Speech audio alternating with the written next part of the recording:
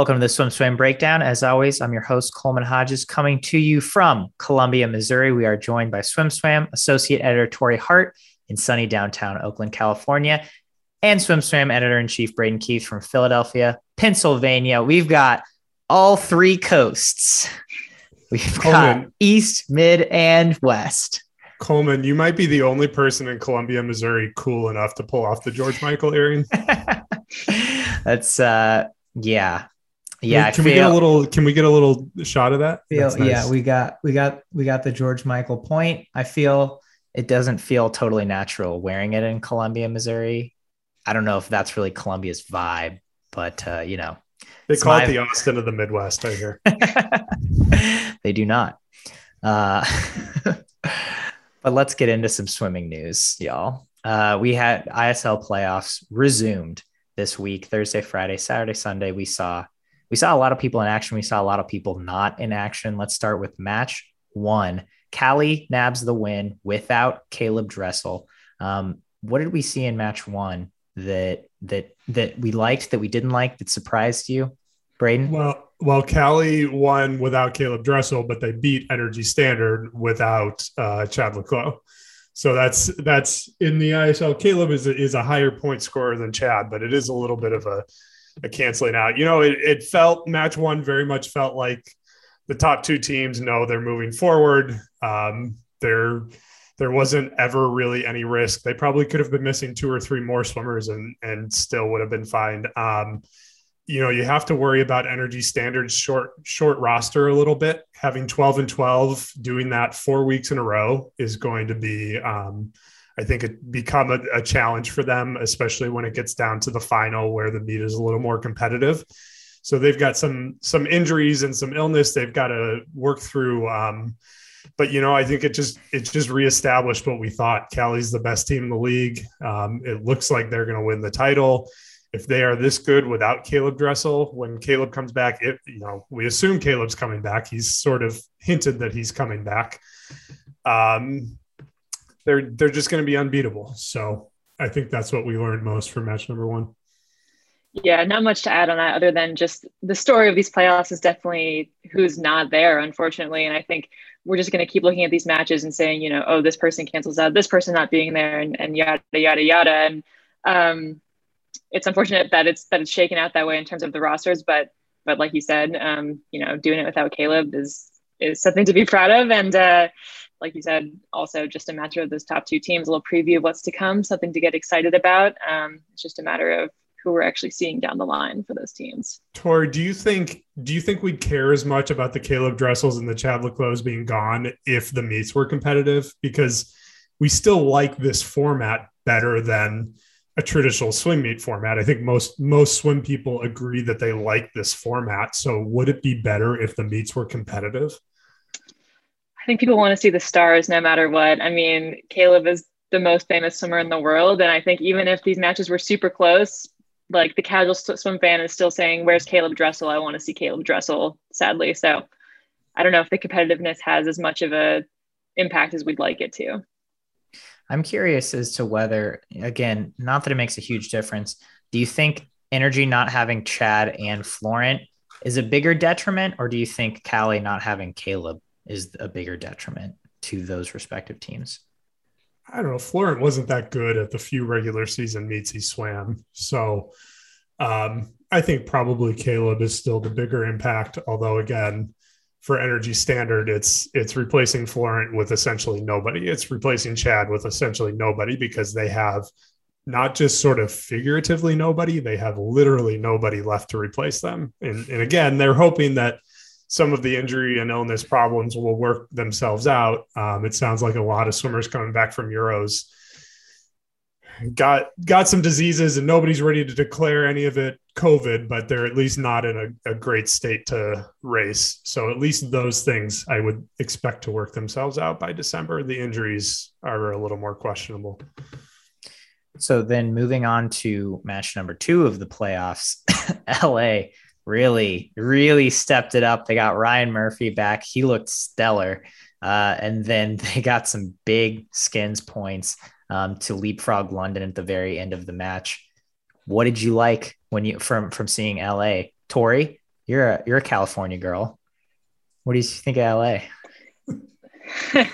I mean, LA got it done exactly how they needed to get done in those last two skins. I mean, the last one, Tom needed to make the final round and he did it. Didn't matter that he didn't win. He just needed to get his hand in there. And it was methodical. It wasn't, super flashy anywhere throughout the meet, but they just racked up points as they needed to. And they would have faced, we wrote about this after, faced a real uphill battle in making it to the final had they not come away with this big win. So super key for them. And just kept their heads down and got those points exactly where they needed to. I think Murphy was better than I expected him to be because, watching his social media, he's been kind of here, there, and everywhere. So it wasn't entirely clear from the outside looking in where his training was going to be. But the way he back halved, what was it, the 100 on Saturday or the 200, whichever race it was, when he had the big back half to overtake Christian Diener was a great swim. And that sort of showed me that he's in better shape than I thought he was going to be. Shields got the job done. I think if they really want to scare anybody, he needs to be a little better still. We were talking about this on Sunday. The besides LA getting the win, which is, sort of the story and the story we want to matter.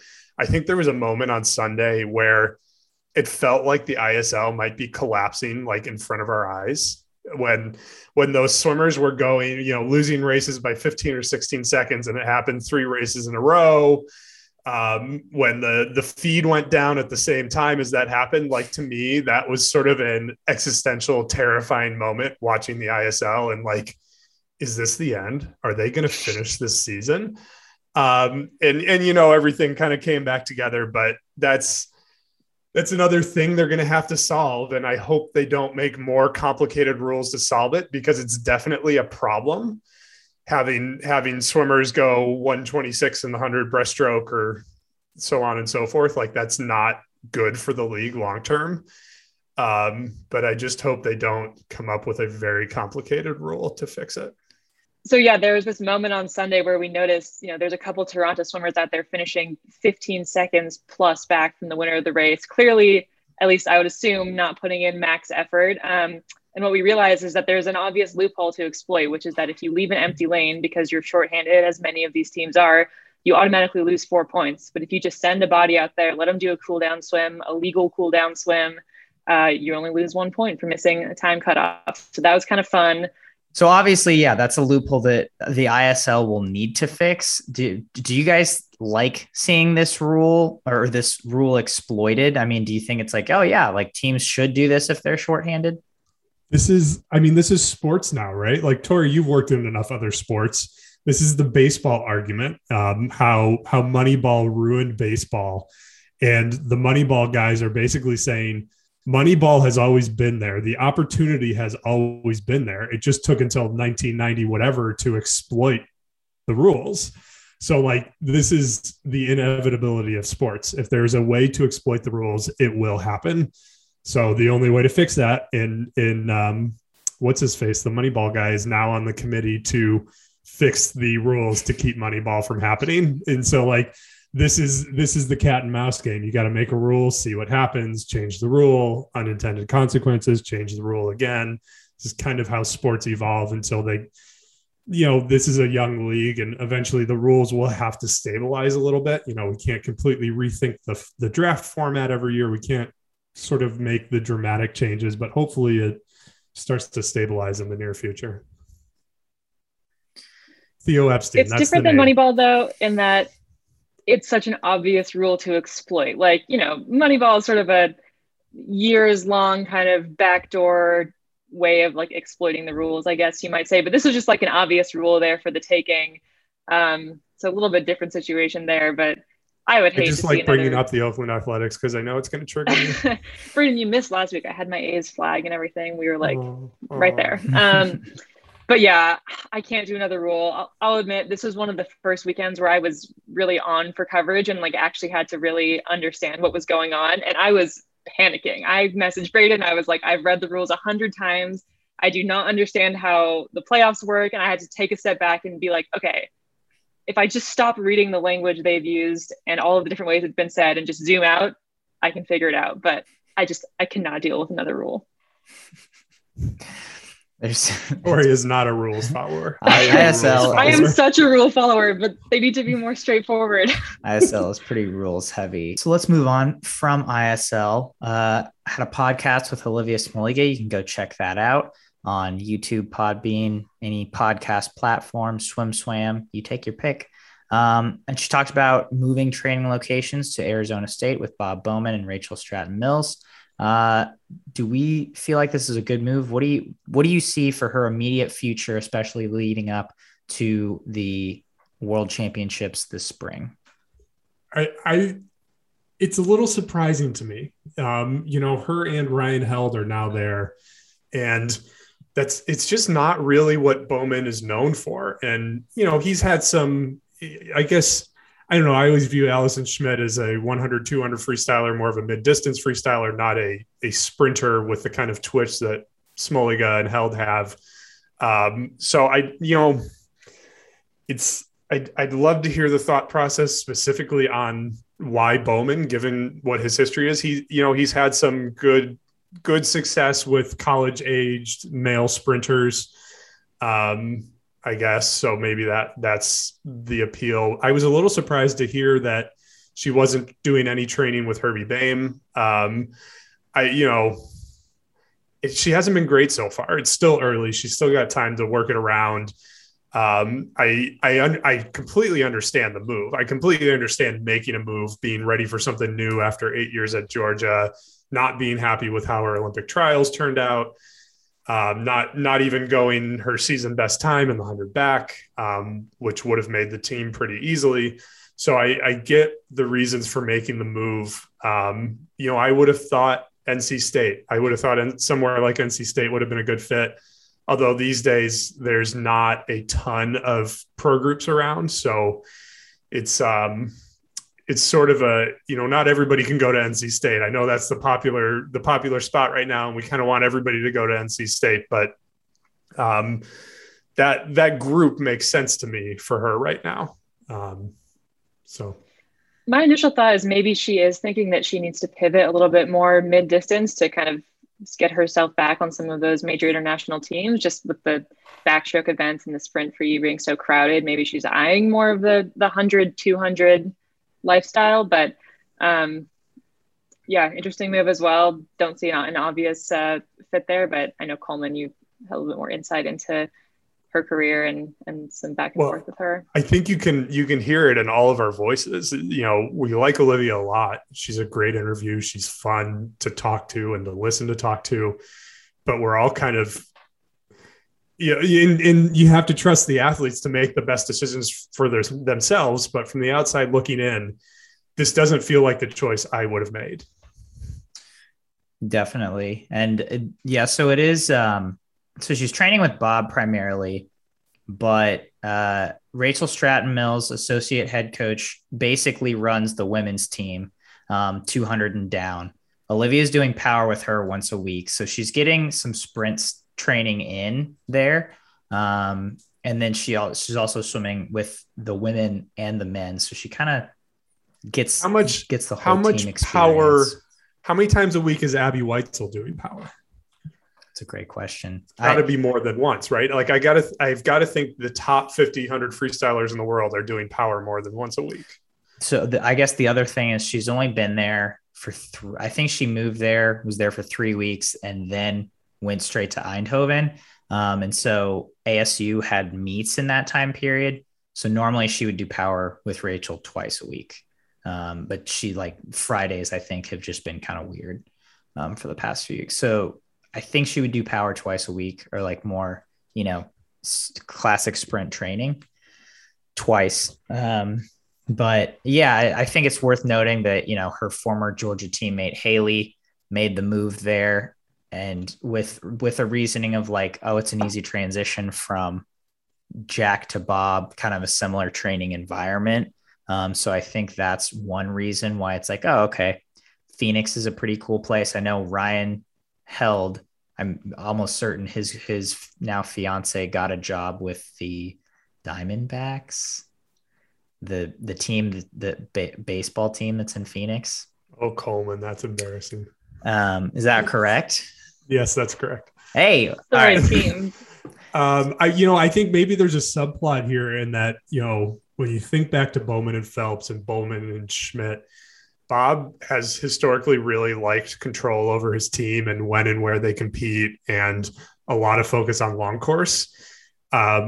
This also feels like maybe a strange move if you're going all in on ISL. There's some of these athletes, I think, like a Tom Shields, who have decided that ISL is their future. If they make an international team, that's great, but the ISL is their future. But to me, if you're going to Bowman, you're declaring that I am not resigned for the ISL to be the rest of my career. I want to make the Olympic team in 2024 because, Allison Schmidt hasn't done a lot of ISL. It's just historically, that's how Bob has been. He likes his swimmers at home. He likes them at the meets that he's at. And if he's not going to ISL, it's not clear that they're going to be going. Ryan Held's not doing ISL right now. So that's sort of maybe a reading between the lines of where her goals might lie in the future. So moving on from Smaliga, Tori put out a really great article about who is getting NIL deals in the early stages of this Wild West NCAA layout. Tori, would you mind summarizing some of these findings?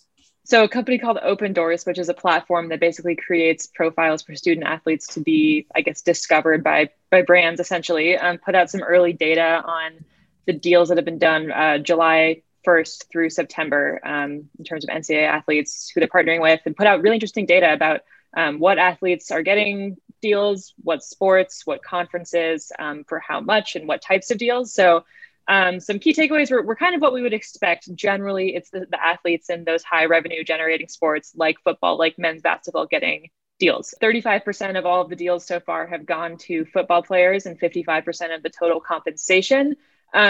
Swimmers were up there. So women were top 5 in compensation, but it was still just 4% of the total compensation out there for NIL deals through Open Doors right now. Of those deals, the average deal for a D1 athlete was around $400, $391, I think. And then 90% of the deals being done are just for posting, or about 90% just for posting social media content. So kind of the easiest of the easy in terms of where NIL deals go. But I think what was really interesting is that that only was about, I think, 42% of the compensation. So, high quantity of these deals, but that's not necessarily where the bulk of the money's at. The highest, compensation generating option was licensing deals, which are likely going to go to the top athletes anyway. So makes a lot of sense there. But yeah, some really interesting stuff. I'd recommend, if you're interested in this stuff, you go take a look. If you're, looking to get a deal and you're not D1, options are a little bit slimmer, compensation a little bit slimmer. There was a pretty steep drop off. I think it was around $80 average per deal for D2, and then closer to $40 for D3. So really interesting stuff coming into there. It's early days. I think people will continue to kind of innovate in the space. But yeah, I mean, if you're already posting on social media, it sounds like there's some pretty easy money out there for the taking. So, and we have to acknowledge that this is data through Open Doors, and we have to assume that Reagan Smith's Speedo deal, for example, was not done through Open Doors. So I think if you included all of that, the numbers could change. I'm sure there are some big football deals that were not done through there. I think there's 3 takeaways from this. I got 3. Are y'all ready to listen to all 3? Okay. 1, Open Doors is based in Lincoln, Nebraska. So I think we need to acknowledge that. But I think this shows people that women's volleyball is a bigger deal than they thought. The television ratings aren't great, although now you can watch most top 25 volleyball matches on cable. But I think local endorsements for women's volleyball players, especially in places like Lincoln, Nebraska, could be huge. They sell out their season tickets almost immediately upon going on sale. It's like football or basketball. It's crazy. 2, I think the data shows that in swimming there is money to be made, but that there are going to be a few very large deals for the Reagan Smiths and the Tori Husks, sort of the Olympians, and then a pretty steep decline after that, because it seems to me as though, You have a few swimmers with big enough audiences to move the needle. And then after that, frankly, places like SwimSwam are probably a better value.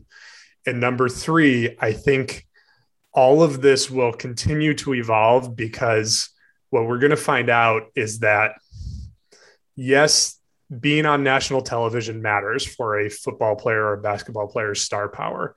However, a lot of college athletes are very fit, very creative, can figure out ways to do Instagram and get a lot of followers in the way that a very fit, very creative non-athlete would do. And so their presence as a student athlete could be almost incidental to the amount of money they make. And I said this before, and I'll say it again. I am going to be fascinated to see how this changes recruiting.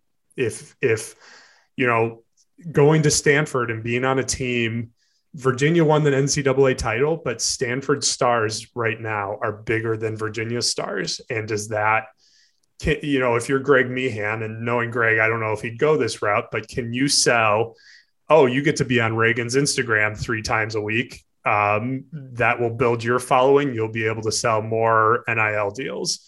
Will that influence recruiting? I think it inevitably has to, especially as the dollars go up and they start to sort of look more like the amount of dollars that you're getting for scholarships. So negotiations will not just be about scholarships now. It'll be about what you can make being in the presence of our program. And also, before this legislation was actually official, we were already seeing on the institutional side, schools like Texas, schools like Nebraska advertising their programs that would help you build a social media following. So that's definitely been in the works a little. I think now that, we're just seeing kind of the more concrete, result of what's going on there. But absolutely, I think being in the presence of, a popular athlete on your team is kind of the unspoken part there. Well, and on the flip side, the reality is that Virginia is good at social media as a team. So they don't have the same star power necessarily, but they are better than Stanford at social media. So maybe that's the trade-off. But, if Stanford hired Tyler Fenwick and went all out on social media, that would be a juggernaut for their athletes. Moving on to USA Swimming, it was announced that Russell Mark will be leaving the organization. Russell Mark is the science guy extraordinaire. You can see him at every major meet, talking technique and analyzing videos and data with the entire national team. It seems like he's been a really big part of what they do and their high performance since he's been there, and especially since he's held the title of high performance manager in 2010. How do we see this affecting Team USA moving forward, especially with this shortened quad in 2024 Olympics on the horizon? Well, I think, first of all, Tim Hinchey, whether intentionally or not, made his job harder because, his job, he's got a dual role. He has to worry about the hundreds of thousands of age group swimmers, and he's got to worry about the high performance, top 1%. And they're two very different things. And the bottom 99%, and the top 1% for that matter, really like Russell Mark, just as a person. He is a very well-liked guy. And so without much explanation as what went down here, Tim Hinchey has not made himself many friends, which sometimes is the role of CEO. I wish we could get a little more transparency on what went down. For now, it is what it is, and the rumor mill will swirl about why that happened, and Tim and his staff will have to sort of deal with the fallout for that. They say they're expanding their national team department. And another thing I'd love to hear from Tim is any of this related to Olympic performance? And I don't think anybody in Colorado Springs would ever acknowledge that 2021 Team USA was not the best Team USA we've had. They still led the medal table and all that's great. And I know they had the challenges of the pandemic. And I presume that if asked a direct question, Coleman, maybe you'll get the chance one day, the response would be pandemic. It is what it is. But I would love to know if this expand, either the departure of Russell or the expansion of the national team high performance unit, which they say is coming, if either of those things is directly or indirectly related to Tokyo results. Does this strike either of you, as does me, as a job that is going to be difficult to rehire for? Like, I just feel like it's such a specific subset of skills to find someone who has the swimming knowledge, the science knowledge. I know nothing about the details of that, but seems like you had a very, very unique set of skills in Russell. And I'm, curious how they intend to rehire there. I think it's going to be expensive to fill, because I think people like Russell Mark, if you're competing for the Russell Marks in a free market, you either find the guy who just loves swimming that much, or you got to pay for it. And USA Swimming has cut salaries in a lot of different areas, so maybe they have the budget to pay for it. But I think that's a great point, Tori, that I spent a few minutes trying to think of like who would be a good fit for this role. And I could think of some people who would be a good fit, but none of them sort of the science and math creds that Russell has. I think he's like an aerospace engineer or something. Yeah, Russell was literally a rocket scientist. You know where I'd love to see Russell land? I was talking with moon. Good one, Coleman. I was talking with one of the ISL coaches about this yesterday. I would love to see the ISL hire Russell Mark, because he's well liked, and right now they need some goodwill. He's a smart guy. He's a very smart guy, and not that the ISL people aren't smart, but they need somebody who operates the way that Russell operates, where they just walk into a room, they can identify the clear problems and help solve them, even if they're not sort of aerospace engineering, technical data problems, but just some of these, we can all see some low-hanging fruit on the tree. And I think Russell Mark could be very good at helping them solve some of those problems. And then I think if you tell athletes that by coming to these ISL 5 or 6 week bubbles, you will have somebody like Russell Mark there working with all of the athletes. And I know they don't want to be seen as a training camp, but if you're having trouble getting athletes to come because they want to stay home and train or this, that, or the other, if you give them sort of a true elite environment with that kind of sports science stuff going on, that could be an incentive, especially from countries not like the United States that might not have that technical knowledge at home. That could be a big incentive for them to show up and get their data from Russell Mark, from the Russell Mark. Everybody, everybody likes Russell. Everybody knows Russell. Russell's a known entity. If they think that now they have to start remarketing this league to the athletes, if they think that honeymoon period has worn off and they need to find out how to reattract the athletes, that would be a good way to do it. I agree with you. I mean, I feel like Russell would be a great pickup for anyone. But going back to USA Swimming, it seems like I don't think there is a direct replacement. To answer Tori's question, I was very surprised, especially with the timing, again, because you have this shortened Olympic cycle. You only have 2.5 years till Paris. And so I feel like what will happen is the same thing that happened with national team director. They split it between Mike Unger and Lindsay Mintenko once the last person left. And so I feel like they'll just end up having, this is all of Russell's current things that he does, and they'll have to just split it up and delegate it between like a myriad of people who can kind of cover everything he did, because I don't know how else you could really replace all the stuff that he did. Honestly, they'll probably pull from outside of swimming. And we see this in other countries where they bring in, I think there's a sort of at a certain level, you assume high performance is high performance, and swimming, God, how do I say this without, I don't care. The coaches all hate me anyway. Swimming is technically not as complex as basketball or football or soccer. It's, the mechanics are not as complex. The metrics are not necessarily as complex. So if you get somebody who really understands data and who really understands biomechanics, I think that teaching them the swimming isn't hard. But again, as you keep saying, it's a short timeline. It's You would have loved to have seen that person come in to work with a Russell Mark, and to learn swimming.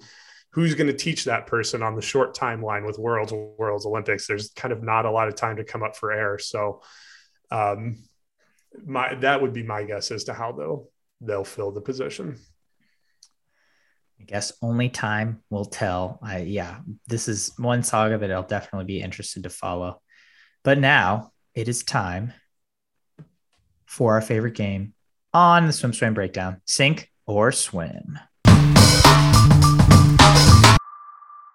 First up on sink or swim today, we saw Dean the Dream Ferris back in action for his. Calling him that now? Oh, the commenters do.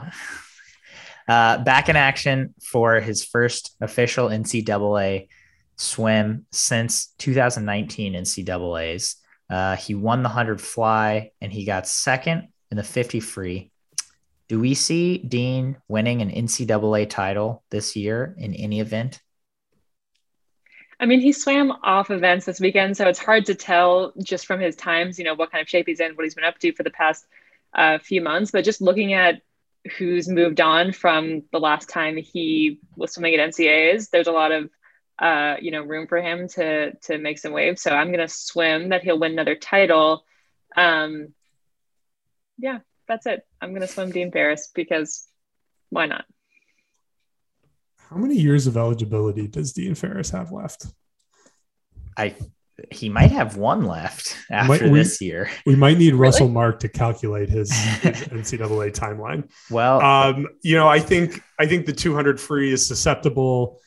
It's going to come down to event choice for him between the 200 free and the 100 back. You don't think so? I don't think he'll last year. He won't swim the 200 free. I don't think there's any way he swims that individually. But if you had to choose, I guess with Shane Casas gone, the 100 back is a little bit of an easier route, but I think Destin Lasco is going to be a monster this year. I think, even with, it feels weird to say with Kieran Smith in the 200 free, but I mean, I don't know. What was Dean? 43.6? Like, you think Destin's going to be 43.6? I think he could be. Whatever. Kieran Smith is going to be focused on trials, on Worlds trials, I think. I don't think Kieran Smith will go 129 in NCAAs. I guess I'll swim it. I'll swim it. Fine. Dean will win another NCAA title. Probably. I'll swim. I don't know. I didn't feel great about that coming into this season. He's been okay so far, but we haven't seen a primary event. Ask me again after invites. Yeah. I'm flying to Boston tomorrow. We're doing a Dean practice on Wednesday. So stay tuned for that. That will be coming out. I will also be at the Minnesota Invite where Harvard will be as well. So have you done a Dean practice? I've never done a Dean practice. I want to see you start going back to places you've been to and do the same workout again and compare the times. That would be fun. That would be fun. I want to do three 300s and then 2050s pace with Katie Ledecky again. Oh, and True Sweets are right next to her. Yes, that could conceivably happen. But I'm going to put in a request from Nessie. But so we're going to get a lot of Dean action on video. We get to do race videos in Minnesota, the Minnesota Invite. So we can do another analysis after that. All right. Moving on. Jim Rome had some complaints about CBS airing ISL instead of his show. Jim Rome is a sports talk show host. He interviewed Draymond Green. He was very excited about that. I guess one of his fans, or as our commenter said, one of his fan was upset. And he read a tweet ranting about how they put swimming instead of his show. So sink or swim, was ISL an upgrade from Jim Rome on CBS? Go ahead, Tori. You take the con. Oh, I'm swimming it. I mean, I'm very much in this world and I barely know who Jim Rome is. Sorry. But I mean, the ISL has its flaws, but I'll take, a stab at innovation over listening to another talking head. I am I Good know I'm answer. a little older than you, Tori, and I'm a little older than a lot of our readers, but it's been shocking to me to learn how few people are aware of Jim Rome and the star power he once had and to some extent still has. He's probably like the highest paid talking head in sports history. He's probably made more money than any talking head in sports history. Um, and that's been a revelation to me. ISL was probably an upgrade. I wish ISL was more of an upgrade over Jim Rome, but like, I think maybe this speaks a little bit to Jim Rome's audience is kind of an everyman audience. It's, Jim Rome is probably airing in a lot of, garages around the country. I don't know if he's in a lot of minivans on the way to swim practice, but I think he is still very popular. And I think people are getting mad, and that's, to me, missing the point. I think the point is that the International Swimming League got a shout out on one of the most popular radio shows in the country. And to me, that's like, you got to understand Jim Rome. This is just how his show is. He's playing a role. He's playing a character. He got in a fight with an NFL quarterback on national television. You can go look that up on YouTube. The guy pushed him over and straddled him and was going to punch him in the face. I mean, it was probably the most watched sports talk show ever. But I think this is all good for ISL. I don't think people should be mad at Jim Rome about this. This is a great thing. Yeah, I think just the way you describe him, I think for me, like that type of person is more of like a Bill Simmons or like a podcaster type. And if Bill mentioned swimming on his pod, I would be ecstatic, no matter the context. So Jim Rome's a troll. It's what he's do, but trolls work in this format, in the radio podcast format. People hate it. People hate it when they stop to think about it, but trolls work. Oh, 100%. And I'm swimming it for that reason as well. It's like CBS decided to put swimming, ahead of this guy. It's like, I swim that all day just because it's like, all right, swimming's actually doing something, that's a pretty big deal. I'm about it. Next up on our list, with Blake Peroni being out for the ISL season for Toronto with a knee injury. Toronto got third place after taking advantage of this penalty loophole that we saw. Do we think this is it for Toronto making the final? Do we think that they're done? Their season's done for after the 3 playoff matches? I am swimming that this is it. They had a more favorable schedule because LA and London have to race every meet, and that could still be important. But I think Toronto's just got too many problems. They're not deep enough. They still have a chance if Cole Pratt comes back and swims well. I think they still have a chance. But Toronto was a team that had a great regular season, but they didn't bring in all of these new studs like the other teams did. So they don't have that sort of emotional momentum from getting a Ryan Murphy back. And they needed to be on, I think in the regular season, they had a little more margin, but in the playoffs, I think they needed to be full strength, have everybody there and everybody swimming well. And what those sort of intentional negative points highlighted is that they're just not deep enough. The teams are still imbalanced. It's still a problem. And I think we've got our 4. It could still happen. They could still make the playoff because of that favorable schedule. But I think they're in trouble. I have to agree. In the same way that this match over the weekend was kind of a must win, but not technically for LA, but in terms of like emotion, in terms of momentum, I think, Toronto similarly needed to throw down and show some life. And we didn't really see anything that would lead me to believe that down the line, they're going to continue to be a major player. They had those holes where they were literally swimming nobody because they were, down that badly in terms of their roster. And I don't think that's going to be enough to carry them through. The good news is that Aqua is back to being the Aqua we're used to without Sabo and Kalish and with Castiglione only for one race and some other swimmers missing. So maybe some of those swimmers will come back and they'll get better again, but Aqua might not actually be the 6th best team. They might be the 8th best team in the playoffs. So Toronto can count on at least 3rd place points going forward, which I don't know. So, they could catch fire and get a first or a second and be right back in the conversation, I suppose. I'm swimming that they will indeed be done after the playoffs as well. I don't think they're going to make the final. As Braden said, they didn't bring in anyone huge, and I think during the regular season, all their cylinders were firing, and so they did not look in great form in this first playoff match. And with only 3 matches to decide if you get to the final, it's like, yeah, I think this was they needed to be good and they weren't. Moving on. SwimSwam published its 100,000th article this past week. A lot of articles in its 9.5-year life since March of 2012. It was mentioned that Braden did not have that great of a haircut when SwimSwam started. That's why we went with a picture of Mel for the picture of that article. One of the commenters said, asked if Braden will show that picture of his awful haircut for the 200,000th article of SwimSwam. So, sink or swim, we're going to see that picture with Braden's haircut for our 200,000th article in another 9 years. Look, we got to talk about 2012. Okay. I was doing this by myself. I was doing all of the content. Tori wasn't here. Tori, we love you. You weren't around in 2012. You were probably like 10 years old.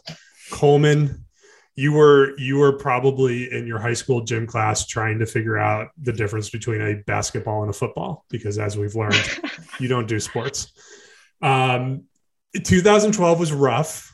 I was working a lot. I ate every meal in front of my computer. I didn't have time to think about things like my haircut. All I had time to do was run as fast as I could. And by run, I mean right. And try to survive and try to not destroy every relationship in my personal life. So that picture has been destroyed. It will never come to light. Sorry. That's a sink for Braden. Sorry. If that wasn't clear, that's a sink. All right. I'm swimming it. I think it'll surface somehow. I bet. Tori, we want to hear your opinion. Is it going to appear or not? For the 200,000th, we all share what we looked like in 2012. I don't know if that would make you feel better, but also. How old were you in 2012? 15. Right. If you share like an awkward middle school picture, I would take that deal. Okay. Nah, probably not. I'm there. I take it back. I won't make. Let's just say I think it would be a win. We're gonna make it to 200,000 articles. That's the silver lining here. And in the next, I hope somebody buys SwimSwam and fires me before then. All right, I'm swimming it. I think it'll happen. I think it'll surface. I'm gonna talk to Mel behind the scenes, and we're gonna work something out. Coleman's the king of bad haircuts. So many. I've had so many. All right. And last but not least, we're finishing with Adam Peaty. Again, he got booted from Strictly Come Dancing. His dancing days are over. But we did publish an article about how much you make. We think Adam Peaty roughly made 40,000 euros from Strictly Come. Pounds. What? Pounds. Sorry. 40,000 pounds. I don't do finance. I don't do sports. I don't do anything. Adam Peaty made 40,000 pounds from Strictly Come Dancing. Last year from ISL, he made around $90,000, between 90 and 100K. Do we think, was this financially a good move for Adam Peaty to go on Strictly Come Dancing? Sink or swim? Swim. I mean, the book is the money. Nobody goes on these celebrity shows. In America, these are very B, C, and D list celebrities who are either looking for a way to stay relevant, looking for some attention for some project. I think the star power is maybe a little better in the UK, but this is all about the fringe benefits, the new Instagram followers, the Adam Peaty in the deep V shirt crowd, the people who like that. That's what this is all about. I would have loved to have seen Adam talk more about swimming during this run to maybe drag some of his new followers into the sport. But financially for him, with a book coming out, books are very lucrative. I think this was absolutely a good deal. Yeah, something tells me Adam Peaty wasn't in it for the money, and even if he was, that's a pretty decent chunk of change for the amount of time he put into this. Definitely swimming that it was worth it. What was it? It was like 2 months total, right? Give or take. Yeah, something like that. Yeah. I think he could have pooped out a few races in ISL, made way more money, still been relevant. I'm sorry, he could have sold Coleman. Dude, he's so good at breaststroke. He could just go and win races and get money in ISL. And Tori, talk to your boy. I don't think it would. I don't think this was financially the right move. I think he could have made way more money in ISL. Ugh. He's not that good in short course, and he's only got 2 races. Dude, he swims the 200 in ISL and gets third. You get money for that. Not a lot. Yeah. With 4 matches plus the playoffs. But I don't think he was ever going to do them all, and he needed to do them all to get the MVP money. The MVP money is where the money is in this. It's being in the MVP conversations. I don't think he was ever going to do enough matches to be in the MVP conversations. That's fair. I'm just saying if he would, in the hypothetical that he doesn't go Strictly Come Dancing, does all of ISL. I don't know. Florent Manodou wasn't that good. He didn't show up and win a bunch of races. I don't know that we can assume Adam Peaty wasn't in spite of what the announcers would like us to believe, he wasn't an automatic when he was in shape. So I don't think he was automatic anything. Peaty wins every race, period.